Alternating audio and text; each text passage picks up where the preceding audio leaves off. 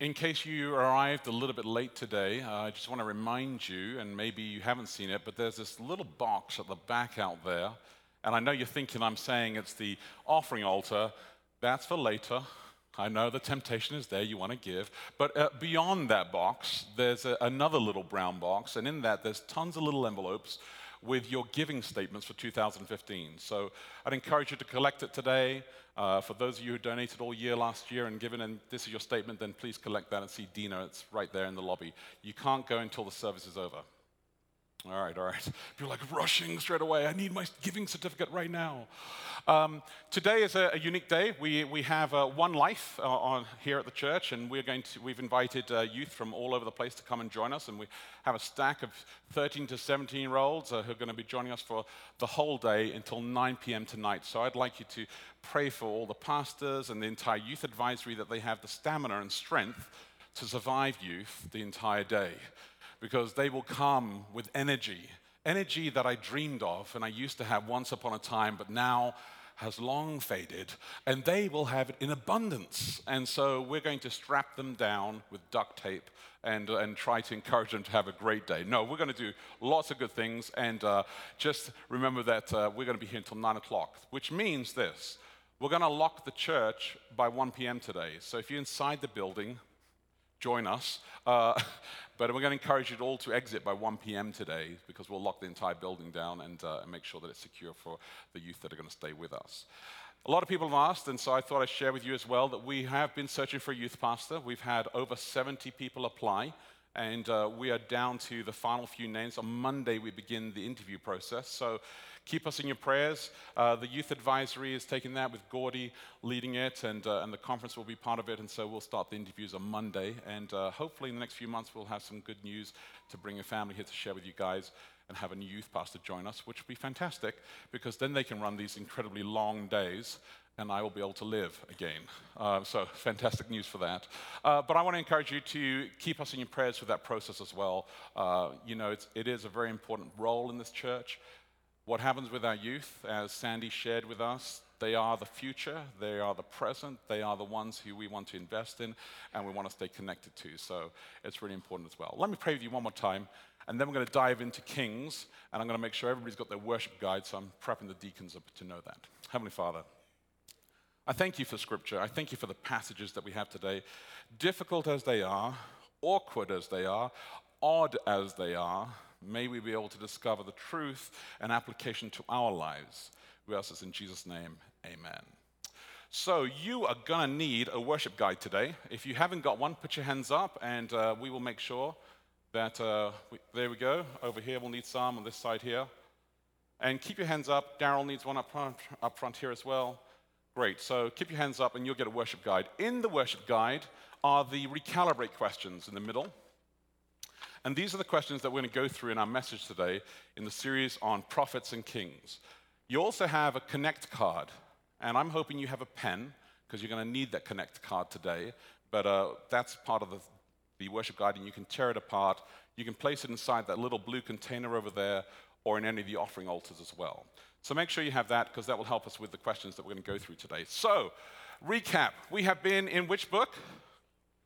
First Kings. Somebody said something else, I know.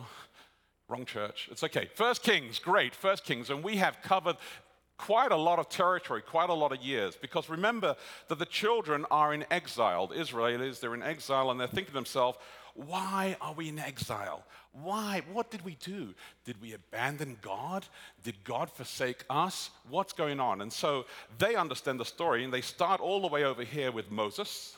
And they presume, before you get to Kings, that you'll understand Moses, that you'll understand all the judges, and you'll understand the birth of the kings. All the time, God is saying, if you had stayed with me, I could have led you. But they constantly are choosing different people to lead them. And eventually they get to the kings, and we end up with King David, who's we studied a few months back, and he comes to the end of his life. They can't get him to stay on. He dies, and Solomon takes over. And Solomon, for all of his intents and purposes, was a magnificent king, except for he used his wisdom and might and power to marvel after the Egyptian empire, to marvel after the Greek empire, and he made the north and the south become one united kingdom, kind of like England, one united kingdom, all together, operate, you got that slowly, you're getting there, wake up slowly, made them one united kingdom, all together, and in fact, the south, Egypt, they were scared of them, the north Syrians were scared of them, and he was a power to be reckoned with. He had so much gold that people said silver was like stone in his kingdom. It was like, you got silver? Pfft, that's like stone. That doesn't even value anything. Gold was in abundance everywhere. But with this, he also married to be able to prove that he was a very virile man and very strong, because sex and power was always tied together for the kings. He had 1,000 partners that helped him with his virility. And with that, they also turned his head away from God. And so that he worshipped many other kingdoms and many other gods and set up temples all the way through. And towards the end of his life, you saw what a disaster it was. The greatest man, wisdom, destroying the kingdom before him. And God prophesied this. He said, look, you're going to have kings. They're going to abuse you. In fact, he had forced labor, where he had all these forced labor, these labor camps, to build all the temples and the palaces and everything else that he wanted inside there. So he comes to the end of it, and we get to the story that we're in today, which is 1 Kings chapter 12. Now, if you have your Bibles, turn with me there. If you haven't got a Bible, pull the one out in front of you in the pew. You're welcome to take those Bibles home with you. You're welcome to mark inside them, write inside them, share them with someone, or keep them for yourselves. But in 1 Kings chapter 12, which is page 219 in those little Bibles in the front of you in the pews there. So we have a shift from royal father to royal son. And with that new leader, he's going to have to establish confidence. Whether you become a new pastor, a new doctor, a new teacher, new principal, new mechanic, whatever job you have, you're going to have to establish confidence with the people that you work with, your colleagues, your bosses, everybody around you. And Rehoboam is going to have to do the same thing in 1 Kings chapter 12, verse 1. Rehoboam went to Shechem, for all Israel had come to Shechem to make him king. They're all there to make him king. Verse 2, as soon as Jeroboam, the son of Nebat, heard of it, for he was still in Egypt, where he had fled from King Solomon, then Jeroboam returned from Egypt. You may remember this from last week. Solomon had a guy called Jeroboam who was in charge of all of his labor camps. Now, the king is supposed to deliver justice and righteousness. And Jeroboam said, this is not justice and righteousness. This is oppression. So he said, I will not stand for this. He went against King Solomon, and to save his life, he ran to Egypt and stayed there in hiding. Now that Solomon is dead and his son is becoming king, he's like, but the entire northern tribes, they've been used as slaves, basically. I'm going to go there and I'm going to give a speech. And this is what he does. It says that he's assembled there in verse 3. And they called Jeroboam, and all the assembly of Israel came and said to Rehoboam, your father made your yoke heavy. Now therefore, lighten the hard service of your father and his heavy yoke on us, and we will serve you. Isn't that beautiful? The king says to them, tell me, how do we make sure that we're a united kingdom? How do we make sure that the north and the south stay together here? And they say to him, well, the yoke is heavy. But he understands this. Rehoboam, the king, understands this. If I cut your yoke, if I cut back on your labor, that means I reduce the taxes. If I reduce the taxes, I have to cut my budget. If I cut my budget, I have less parties. Right? So he thinks to himself, I'm a party animal. My king, my father, Solomon, he was a party animal. He had parties with everybody all the time. He spent money on lavish things all the time. I want to have that now. And so he thinks to himself, I should get some advice. And here's the question, the very first question that we have, which is question number 1 inside the recalibrate questions. And I hope you'll wrestle through this as well yourselves. How do we grow the intergenerational wisdom and listen to both young and old? It's a good question, isn't it?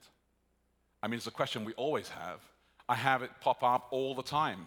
People say to us, you know what I want? I want worship to be different at the church. I'd like it to fit this demographic, older people. And then somebody says, no, I really want it to fit this demographic, younger people.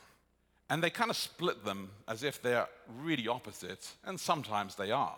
Because there are some people who say, the music is just so loud in this church, And then other people come and say, the music is just so quiet in this church.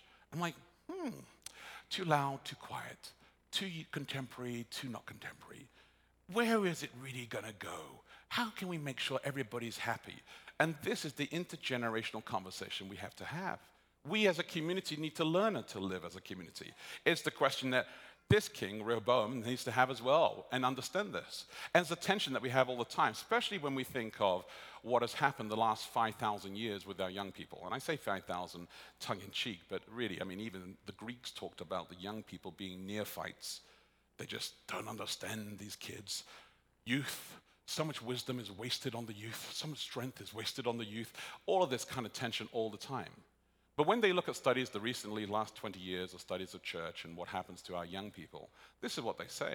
The number one reason why our young people actually leave church, why when they finish high school and they think to themselves, I'm going to go to uni, I'm going to go to university somewhere, or I'm going to get a job, and they quit and they don't come to church, is because they've graduated from church. That's what they've done. We have created a culture where we encourage, and then we graduate them and say, well done. You are now an adult. Go forth and conquer. And what they think is, we've left this thing that I did as a child because they were never part of ownership of the church. Our young people need to own the church, which means that all of us needed to take responsibility in growing young people up together. We will hire a professional youth pastor, absolutely. There's a ton of extra special work care that comes into that. But one youth pastor on their own, with all of our kids, will not cut it. You need everybody, all ages, engage in them. When I was a child, there was a brother in my church, this little small church in southeast London, and you can't do this today because it's kind of weird, but in the 70s it was fine. And so he had his hands in his pocket in his coat, and at the end of the church, this brother would come out and he'd give us like little mint sweets, little lemon bonbons. And he'd give it to all the kids. Now, today, it's kind of weird. If an adult does that, I want to know to myself, well, who's the adult? Who's giving you sweets at church? And why have they got it in their pocket? That's really weird. But then, the innocence and beauty of it, this guy, every week, said, were you good in church? Did you listen to what God had to say to you? Here's a sweet. Whether we did or not, we got those sweets. But I remember him. I remember him dearly. And it made me feel like, this is my church, this is my family. Somebody other than my parents, other than my siblings, other than my cousins, took interest in me. And when you as adults take interest in all of our kids, it's a good thing. So we need to be able to listen to wisdom of both ages. We need to be able to make sure that we do not discard people who have lived a long and good life and sacrificed a lot for the church. And we need to teach our young people how to respect their elders, how to appreciate there's beauty in everything inside life. The same back and forth all the way through. But this is really important, so he's going to do the same thing now. He's going to ask some wisdom. And this is where it goes, verse 6. Then King Rehoboam took counsel with the old men who stood before Solomon his father while he was yet alive. And they said to him, verse 7, if you'll be a servant to this people today and serve them, and speak good words to them when you answer them, then they will be your servants forever. Isn't that great? Now, Jesus says the same thing, and I want you to turn with me to Mark chapter 10, page 584, but Mark chapter 10. Mark chapter 10, verses 35 to 45. Jesus is talking to the disciples, and this is what they say to him. Verse 35, and James and John, the sons of Zebedee, came up to him and said to him, Teacher, we want you to do for us whatever we ask of you. And he said to them, what do you want me to do for you? And they said to him, grant us to sit one on your right hand and one on your left hand in the time of glory. And by the end of the chapter, verse 45, it says there, for even the Son of Man came not to be served, but to serve and to give his life as ransom for many. This idea in the First Testament here of being a servant leader is an idea that Jesus just captured on and took it and said, even after all of these years, all the kings and all the years that go by, you still don't get it. You need to be a servant leader if you're going to do this. And this is what the old men say. Well, the king's not satisfied with that answer. He wants to make sure that he has a balanced opinion. as our children's story shared with us as well. And so it says that when he abandoned the counsel of verse 8 of the old men, he went to the young men, the guys that he grew up with, his buddies. And he said to them in verse 9, "What do you advise that we answer?" Do you see that? What do you advise that we answer? In other words, he has already aligned himself with their opinion. And he says, what should we say? And these guys, they say, what? Man, you need to make their burden harder. It says here, in fact, it gets down to verse 10. It says, you make their yoke heavier, and then you make my little finger, it's thicker than my father's thighs. Now, your Bible may say that, but there's a euphemism inside there. It's actually a lot cruder, and it's a reference, that little finger is a reference to some other anatomy part of their body, and that's what they're referring to at that point. Everybody get it?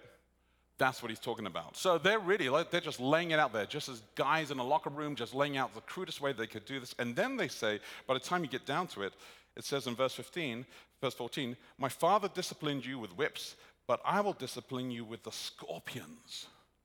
So he lays out this incredible message to them. This is what he's going to do. He's going to make their taxes higher.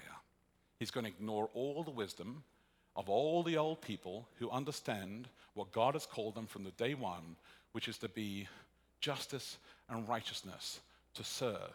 Instead, he's just going to go with this young crowd who are arrogant, tactless, and abusive. And this crowd is saying to him, this is what you need to do. Now, verse 15 is the verse that you must not forget because it is a pivotal verse. So the king did not listen to the people, for it was a turn of affairs brought about by the Lord that he might fulfill his word, which the Lord spoke by Ahijah the Shunite to Jeroboam the son of Nebat. That verse tells us that God was involved in this process. Now, God knows the future. God understands this. In Genesis 22:14, you've got the famous story of Abram and Abraham at this time with his son Isaac, and they climb up the mountain. You remember the story? They climb up the mountain, and Abraham is getting ready to sacrifice his son. And as he's about to sacrifice his son, he hears a voice. And the voice says to him, Abraham, Abraham. And then he looks and he sees in the bush, the thicket there, he sees the ram. He says, that's what you're going to sacrifice. And so Abraham called that mountain the mount of where the Lord will provide. Providence had appeared. Now, the interesting thing about this, the Hebrew word for providence actually comes from the word raha. Raha. You want to say that with me? Raha. Isn't it a good word? Raha. If I raha, I see you. That's what it is. I see you, and I see more because I'm God. It's God saying, I have a pro-video, I have provide, I have providence, I have providence. I get to see the future. Raha. So God sees the future, and when he sees the future, he tells them, you know what's going to happen? That guy, Pharaoh, he's going to harden his heart. I'm going to present an option to him, and he's just going to get mad because I see the future.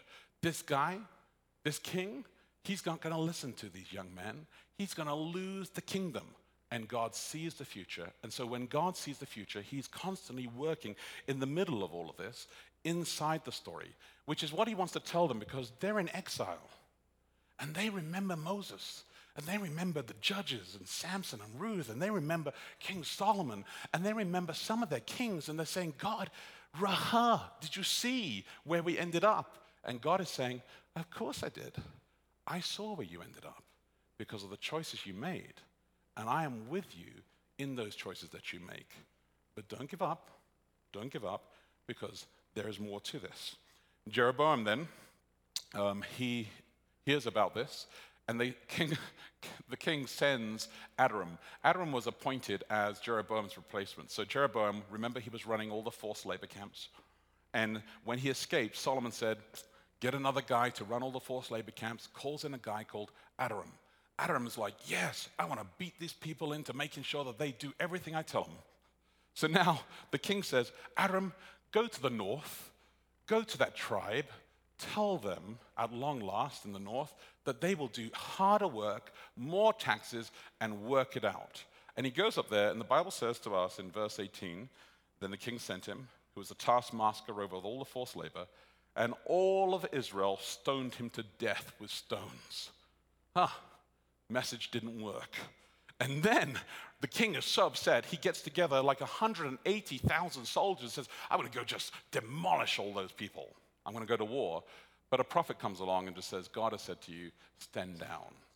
You're not behaving well here. Stand down. The story is put on pause right now because now we go to Jeroboam, who has, for a while, there's just got the 10 northern tribes with him, and he's just like, what do we do? What do we do about this kind of thing? And it says here in verse 25 that Jeroboam built Shechem in the hill country of Ephraim. He lived there. He went out there to build something, and Jeroboam said in his heart. And when you read in the Bible, and the Bible says the phrase, in his heart, be prepared to discover something unique, okay? Because what the Bible's saying is, I'm going to tell you something that nobody in the room knew. I'm going to tell you something that only this person knew. I'm going to open up motive to you. So you understand when you're in exile, why it took place, because you need to know what's going on in the heart of this person. And this is what he said in his heart. Verse 26, now the kingdom will turn back to the house of David. If this people go up to offer sacrifices in the temple of the Lord at Jerusalem, then the heart of this people will turn again to the Lord, to Rehoboam, king of Judah, and they will kill me and return to Rehoboam, king of Judah. This is what they're thinking. I've seen churches do this all the time. They're very territorial about their church. They're like, this is my zone, and I don't want my people going anywhere but this zone only. You can't go to another church. If you do, you might like it. And if you like it, you might stay. Shock, horror.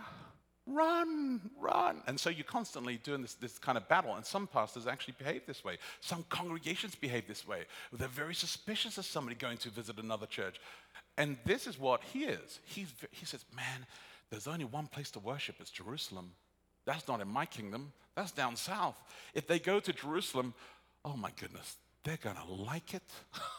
Then they're going to stay. They're going to find a girl they like. They're going to get married. They're going to have kids. And I'll lose the empire. All because of that girl. So he says, I've got a plan. And this is what his plan is. He begins to build his own Jerusalem, his own temple. He builds his own temple, and he builds some beautiful animals. He makes them. He said to them, you're going to go there, and he says, I'm going to build some golden calves. That's what he'll do in verse 28. So the king took counsel, made 2 calves of gold. Where have you ever heard of a golden calf in the Bible? Where? Exodus. Absolutely. Moses goes up the mountain, he's talking to God, and they're down on the bottom, and they're like, oh man, I'm bored. Let's get all our earrings, take them out, let's get all our jewelry and our bracelets, and let's just melt it all and make ourselves a golden calf. Why in the world would you make a golden calf? I mean, wouldn't you make like a golden lion or, something, a golden eagle? No, they made a calf because they saw the bulls constantly at it all the time. They were like rabbits. You get it? The bulls are a sign, the calves were a sign of sexual power. And gold, remember, I don't care about silver and all the other stuff. Gold was like the ultimate thing. The platinum didn't even hit their minds at this point. So they're like, oh, gold and a sexual image and oh, it's power and everything together. So he goes and he makes his golden calves, which is what God had said they shouldn't do. He makes a new place of worship, which is what God said they shouldn't do. He makes actually a manufacturing of different ideas, and God said they shouldn't do this. And he creates a new place where he says, I am Solomon 2.0. Come worship in my area now. Because it's so beautiful. You're going to love it. It's just fantastic inside here. Which brings us to our second question inside the worship guide. What are our golden calves today? Of course, we don't have, a golden calf in our house, I hope. Maybe you do. You've got like a little necklace with a little golden calf in it. I don't know. You need some therapy. We can arrange that. But what is the golden calf today? What is it that actually really is our struggle? Because what the golden calf represented, it represented that they didn't want to submit to God. They were creating their own God. And what is it in your own life that you don't want to submit to God? What is it that you're holding back from submitting to God? When Hosea ends up describing the king of the north and all the kings of the north, he describes them as the golden calf kingdom. The whole line is a line of people who don't want to submit to God. And God understands this. In the midst of all the chaos, he sees the injustice of what's taking place here, and God's engaged with this.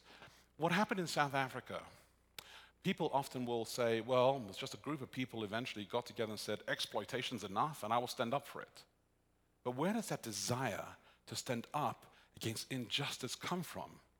I propose that it comes from God, that God rises it in you. He tells you inside your soul, it is not right. The exploitation that takes place in the United States and in England and in France and in all the other wealthy countries is not acceptable. There is not an adequate way for us to describe this when you're saying there are so many people who do and so many people who don't. And this, God says, I will not tolerate this. You can't have a new worship place. You can't have graven images. You can't be taking all the people away. Jeroboam, things are not going to go well for you. And I need you to understand this.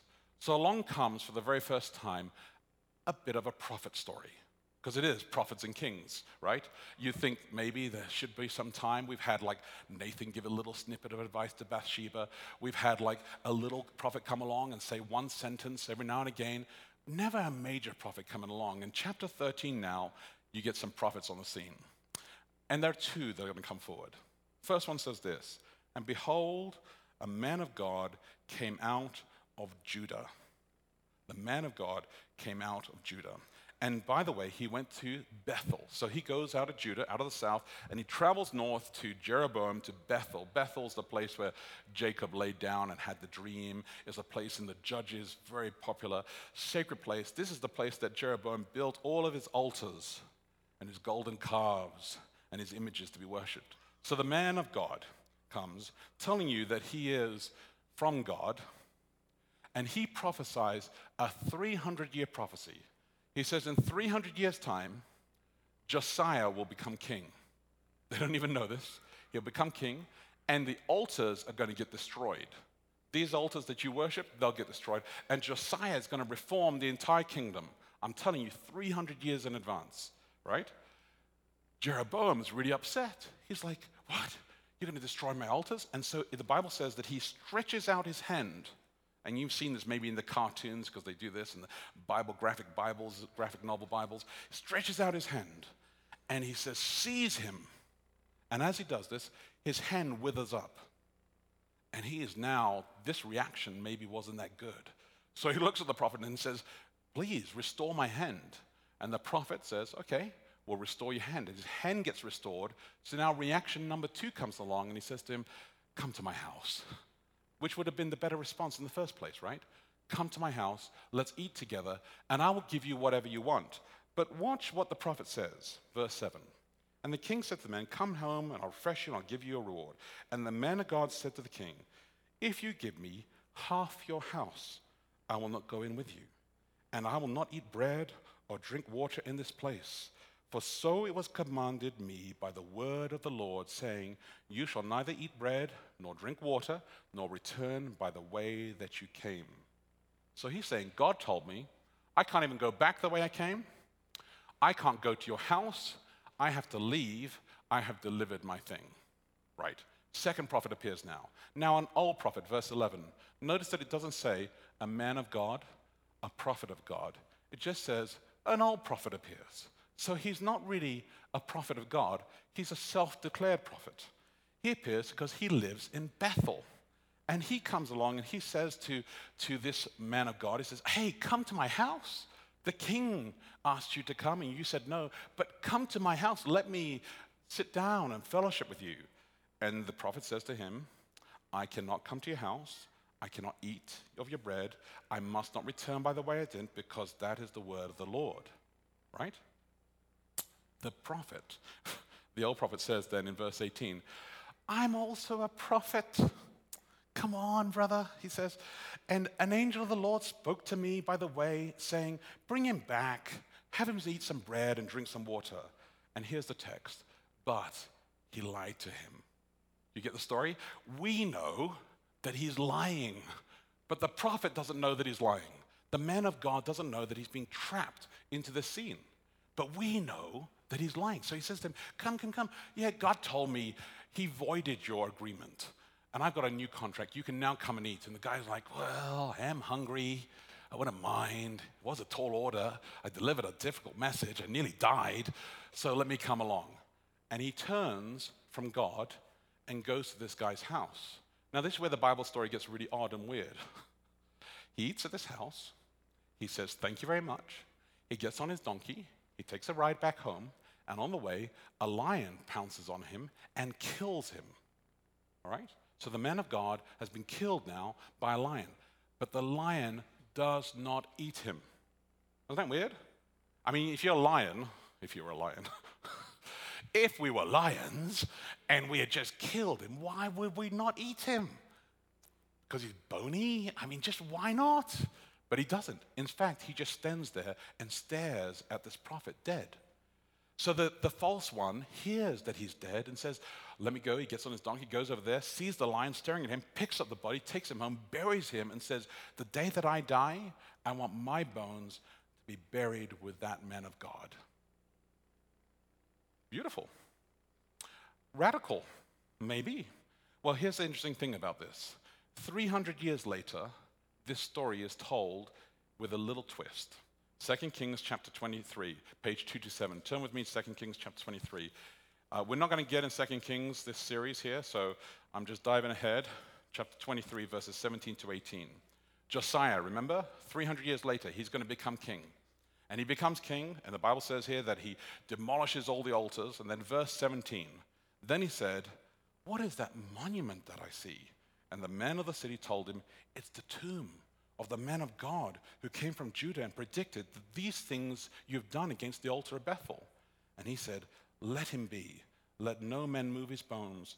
So they let his bones alone with the bones of the prophet who came out of Samaria. He is a king, and he is a lion, and he stands still and looks at the prophet, just like the lion did 300 years before.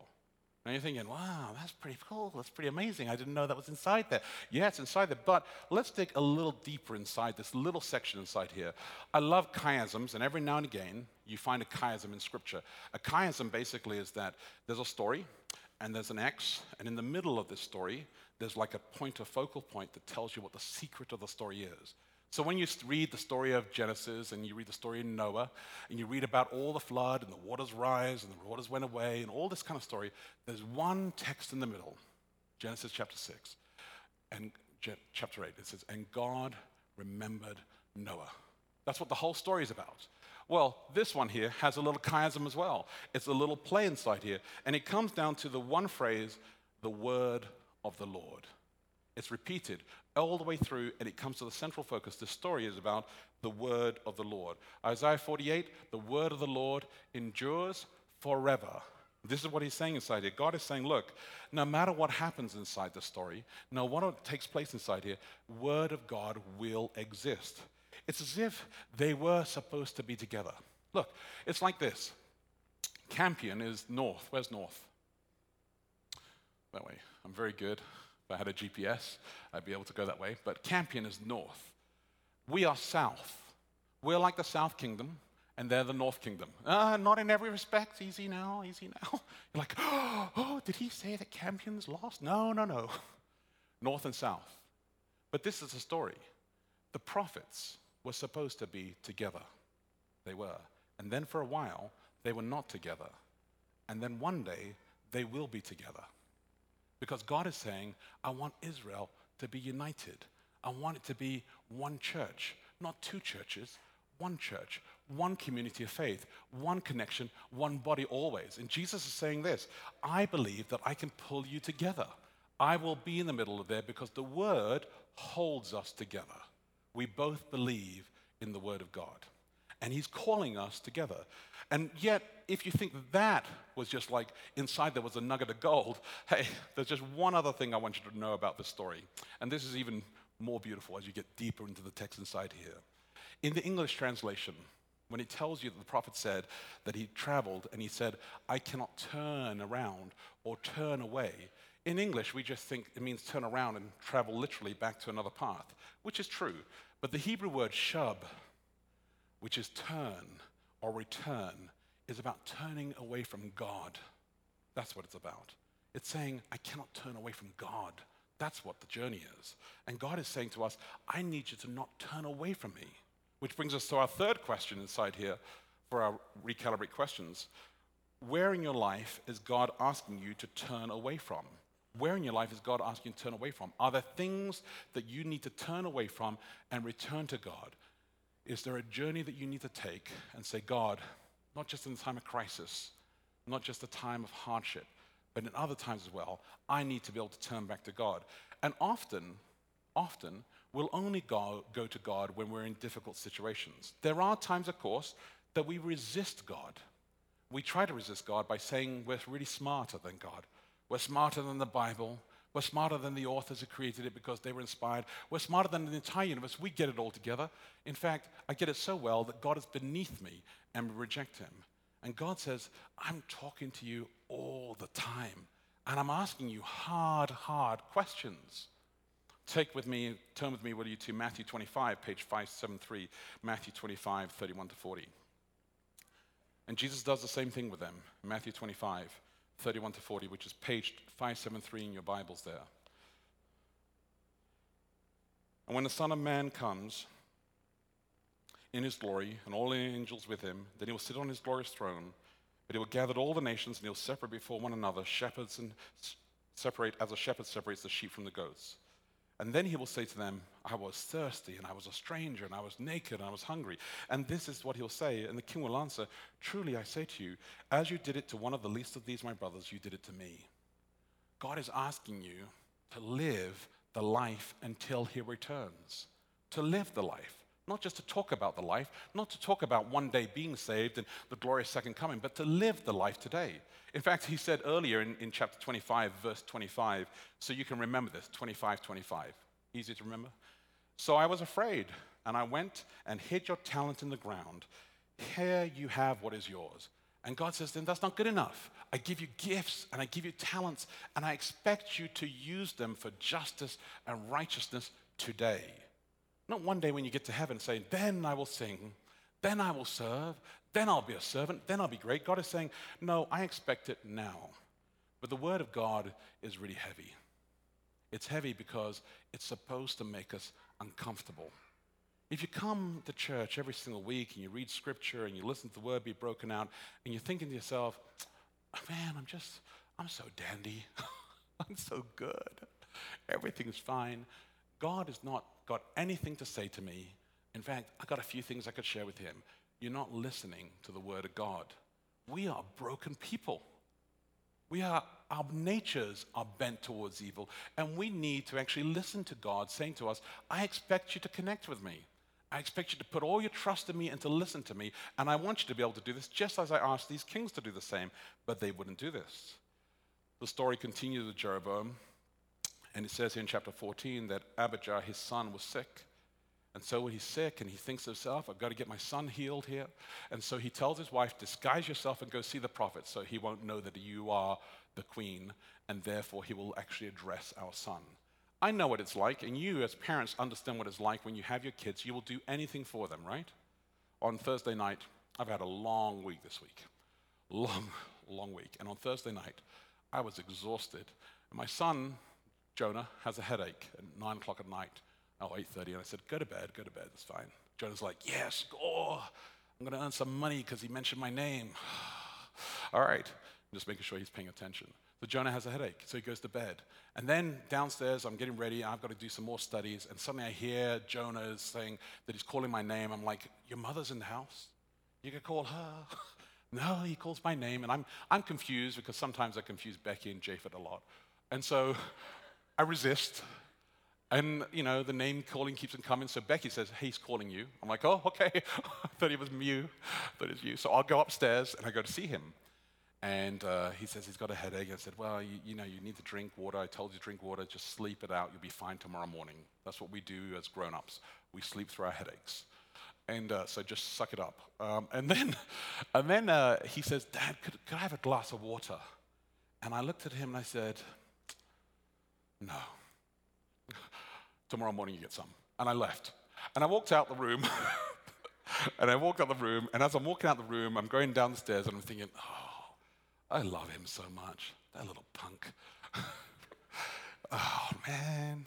So I go to the kitchen, I run the water until it's cold, fill up a glass, I go upstairs, and I give him some water, and he drinks the whole thing, like it was a gallon. He drank the whole thing.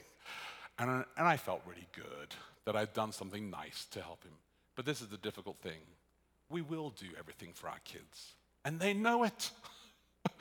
And so they expect it, and you will go to all sorts of ends to be able to help your kids. You will. You'll always go the extra mile because you love your kids. You want them to do well. And you're willing to do whatever it takes sometimes, even when you're tired and exhausted. And this king here, I understand this. And the story is told in this way so that we empathize with it and we understand, that sinful, wicked, evil king, the murderer and abuser and rapist, but he has a child. And your heart goes with the child. But the prophet says that God says he's not going to intervene on this one. He's going to let the sickness take its course, and this child will pass away. And Jeroboam, your time is done, because you have had so many chances to come back to me. They bury their son, and sure enough, he passes away, and the story of Jeroboam ends. And we return back to the other king, Rehoboam. Now, Rehoboam here, the only thing that I think, there's lots inside here, but our time doesn't permit this. But I'll tell you this, verse 25. Some of you question whether the Bible's valid or not. Verse 25. In the 5th year, King Rehoboam, Shishka, king of Egypt, came up against Jerusalem. He is an Egyptian king. It's recorded in Egyptian history. For some reason, we are very comfortable to believe in secular history, but not biblical history. Have you noticed that? Oh, well, the Egyptians wrote it, it must be real. If the Bible prophets wrote it, well, I don't know, man, those guys could have been drinking. They could have made it up themselves. No. The Egyptian history records that he came along and he attacked Jerusalem and he took all the gold. He took so much gold that the king actually had to make his shields out of bronze because they had no gold inside there. So the story comes to the final end here, and this is what it is. There are two lines and two journeys coming down the pathway. And these two lines, as they journey down, are saying, God is saying, look at this king, look at this king. Look at these two people. I try so hard to get them to follow me. I gave them the opportunity to do this, but they disconnect and rebel, and when they do, they lose their empires. Because there is this tension all the time of not understanding the truth that I've shared with them. Which brings us to our final question that we have here, and it's a famous question. What is truth? It's found in John chapter 18, and I want you to turn with me to John chapter 18.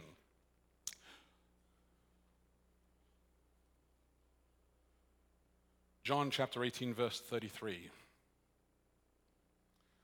So Pilate entered his headquarters again and called Jesus and said to him, "Are you the king of the Jews?" That's all that Pilate's concerned about.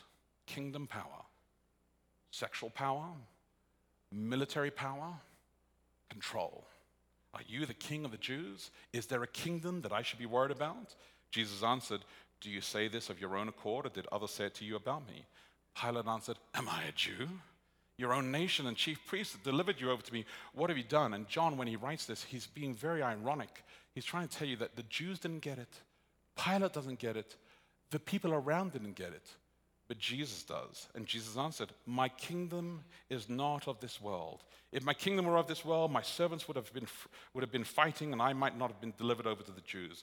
But my kingdom is not from the world." He's using different kingdom language. He's saying truth is not just a formula. It's not just a philosopher's view. It's not just a statement. It's not just facts. There's another paradigm when it comes to the kingdom of God and truth. Then Pilate said to him, "So you're a king?" And Jesus said, "You say that I'm a king. For this purpose I was born, and for this purpose I came into the world, to bear witness to the truth. Everyone who is of truth listens to my voice." And Pilate said to him, "Well, what is truth?" And Jesus basically says, it is not political truth. That's what you're thinking. It is not military proof. That's what you're thinking. It is not sexual proof. That's what you're thinking. It is not even proof of a physical cross that you can nail me to. That is not truth. The truth is that I will die and one will be saved because I die. The truth is that it doesn't make any sense to anybody else, but it does to God, that God is truth. And the children of Israel, they're in exile and they're saying, what is going on here? And God is saying, of the line of David, a king who was faithful to me, even though he messed up, he understood this truth. There is only one who saves. And when you are saved, you have to respond. I'm going to play this video for you guys right now. And as you listen to the video, watch the video, and you see the words, I want you to take out your Connect cards as well. Because maybe there's something that God is going to say to you. You don't have to share this with us. You can, if you do, you can put it inside the offering altars or inside the can over there. But I want you to be able to think about what God is saying to you. Let's just watch this right now. We believe that Jesus is coming back. We believe that the stories that have been stored up in here and preserved for us, that we may be able to read them in the freedom that we have in this country, is to instill in us and to encourage us to be able to think, what is it that God is calling us to? And we may sometimes just focus on all the little itty-bitty signs that we want to work out, that this is the reason it is. Meanwhile, you're not living the life that God has called you to. And God is calling each one of us. I mean, every single one of us. And there's a lot more you could do if you listen to God's voice. What you could do with your families, what you could do with your friends, what you could do with your community, and what you could do here. But you've got to open your heart up to God. Because if you don't, you're going to be like Jeroboam and Rehoboam, and you're going to both pretend to be listening to God. And you're both going to have all the tools and all the wisdom and old people around you who give you good counsel and young people who give you crazy ideas. And you've got to work out how to listen to the voice of God and not turn away. And if not careful, you'll end up on this trajectory just where you'll sit with the exiles over here saying, I don't get it. I didn't know that I was supposed to feed the hungry. I didn't know that I was supposed to be nice and kind. I just didn't get it. God has given you so many talents. It's time that you think to yourself, let me put this on pen and paper. And let me say, of my most valuable talent that I have, time. What can I do with my time? As I have breath and life, what can I do with that?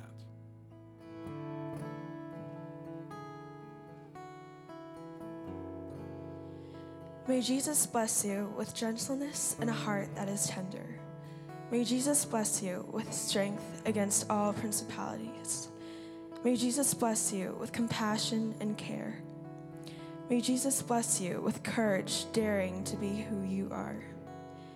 May Jesus bless you with openness, understanding, and respect. May Jesus bless you with power to make Jesus all.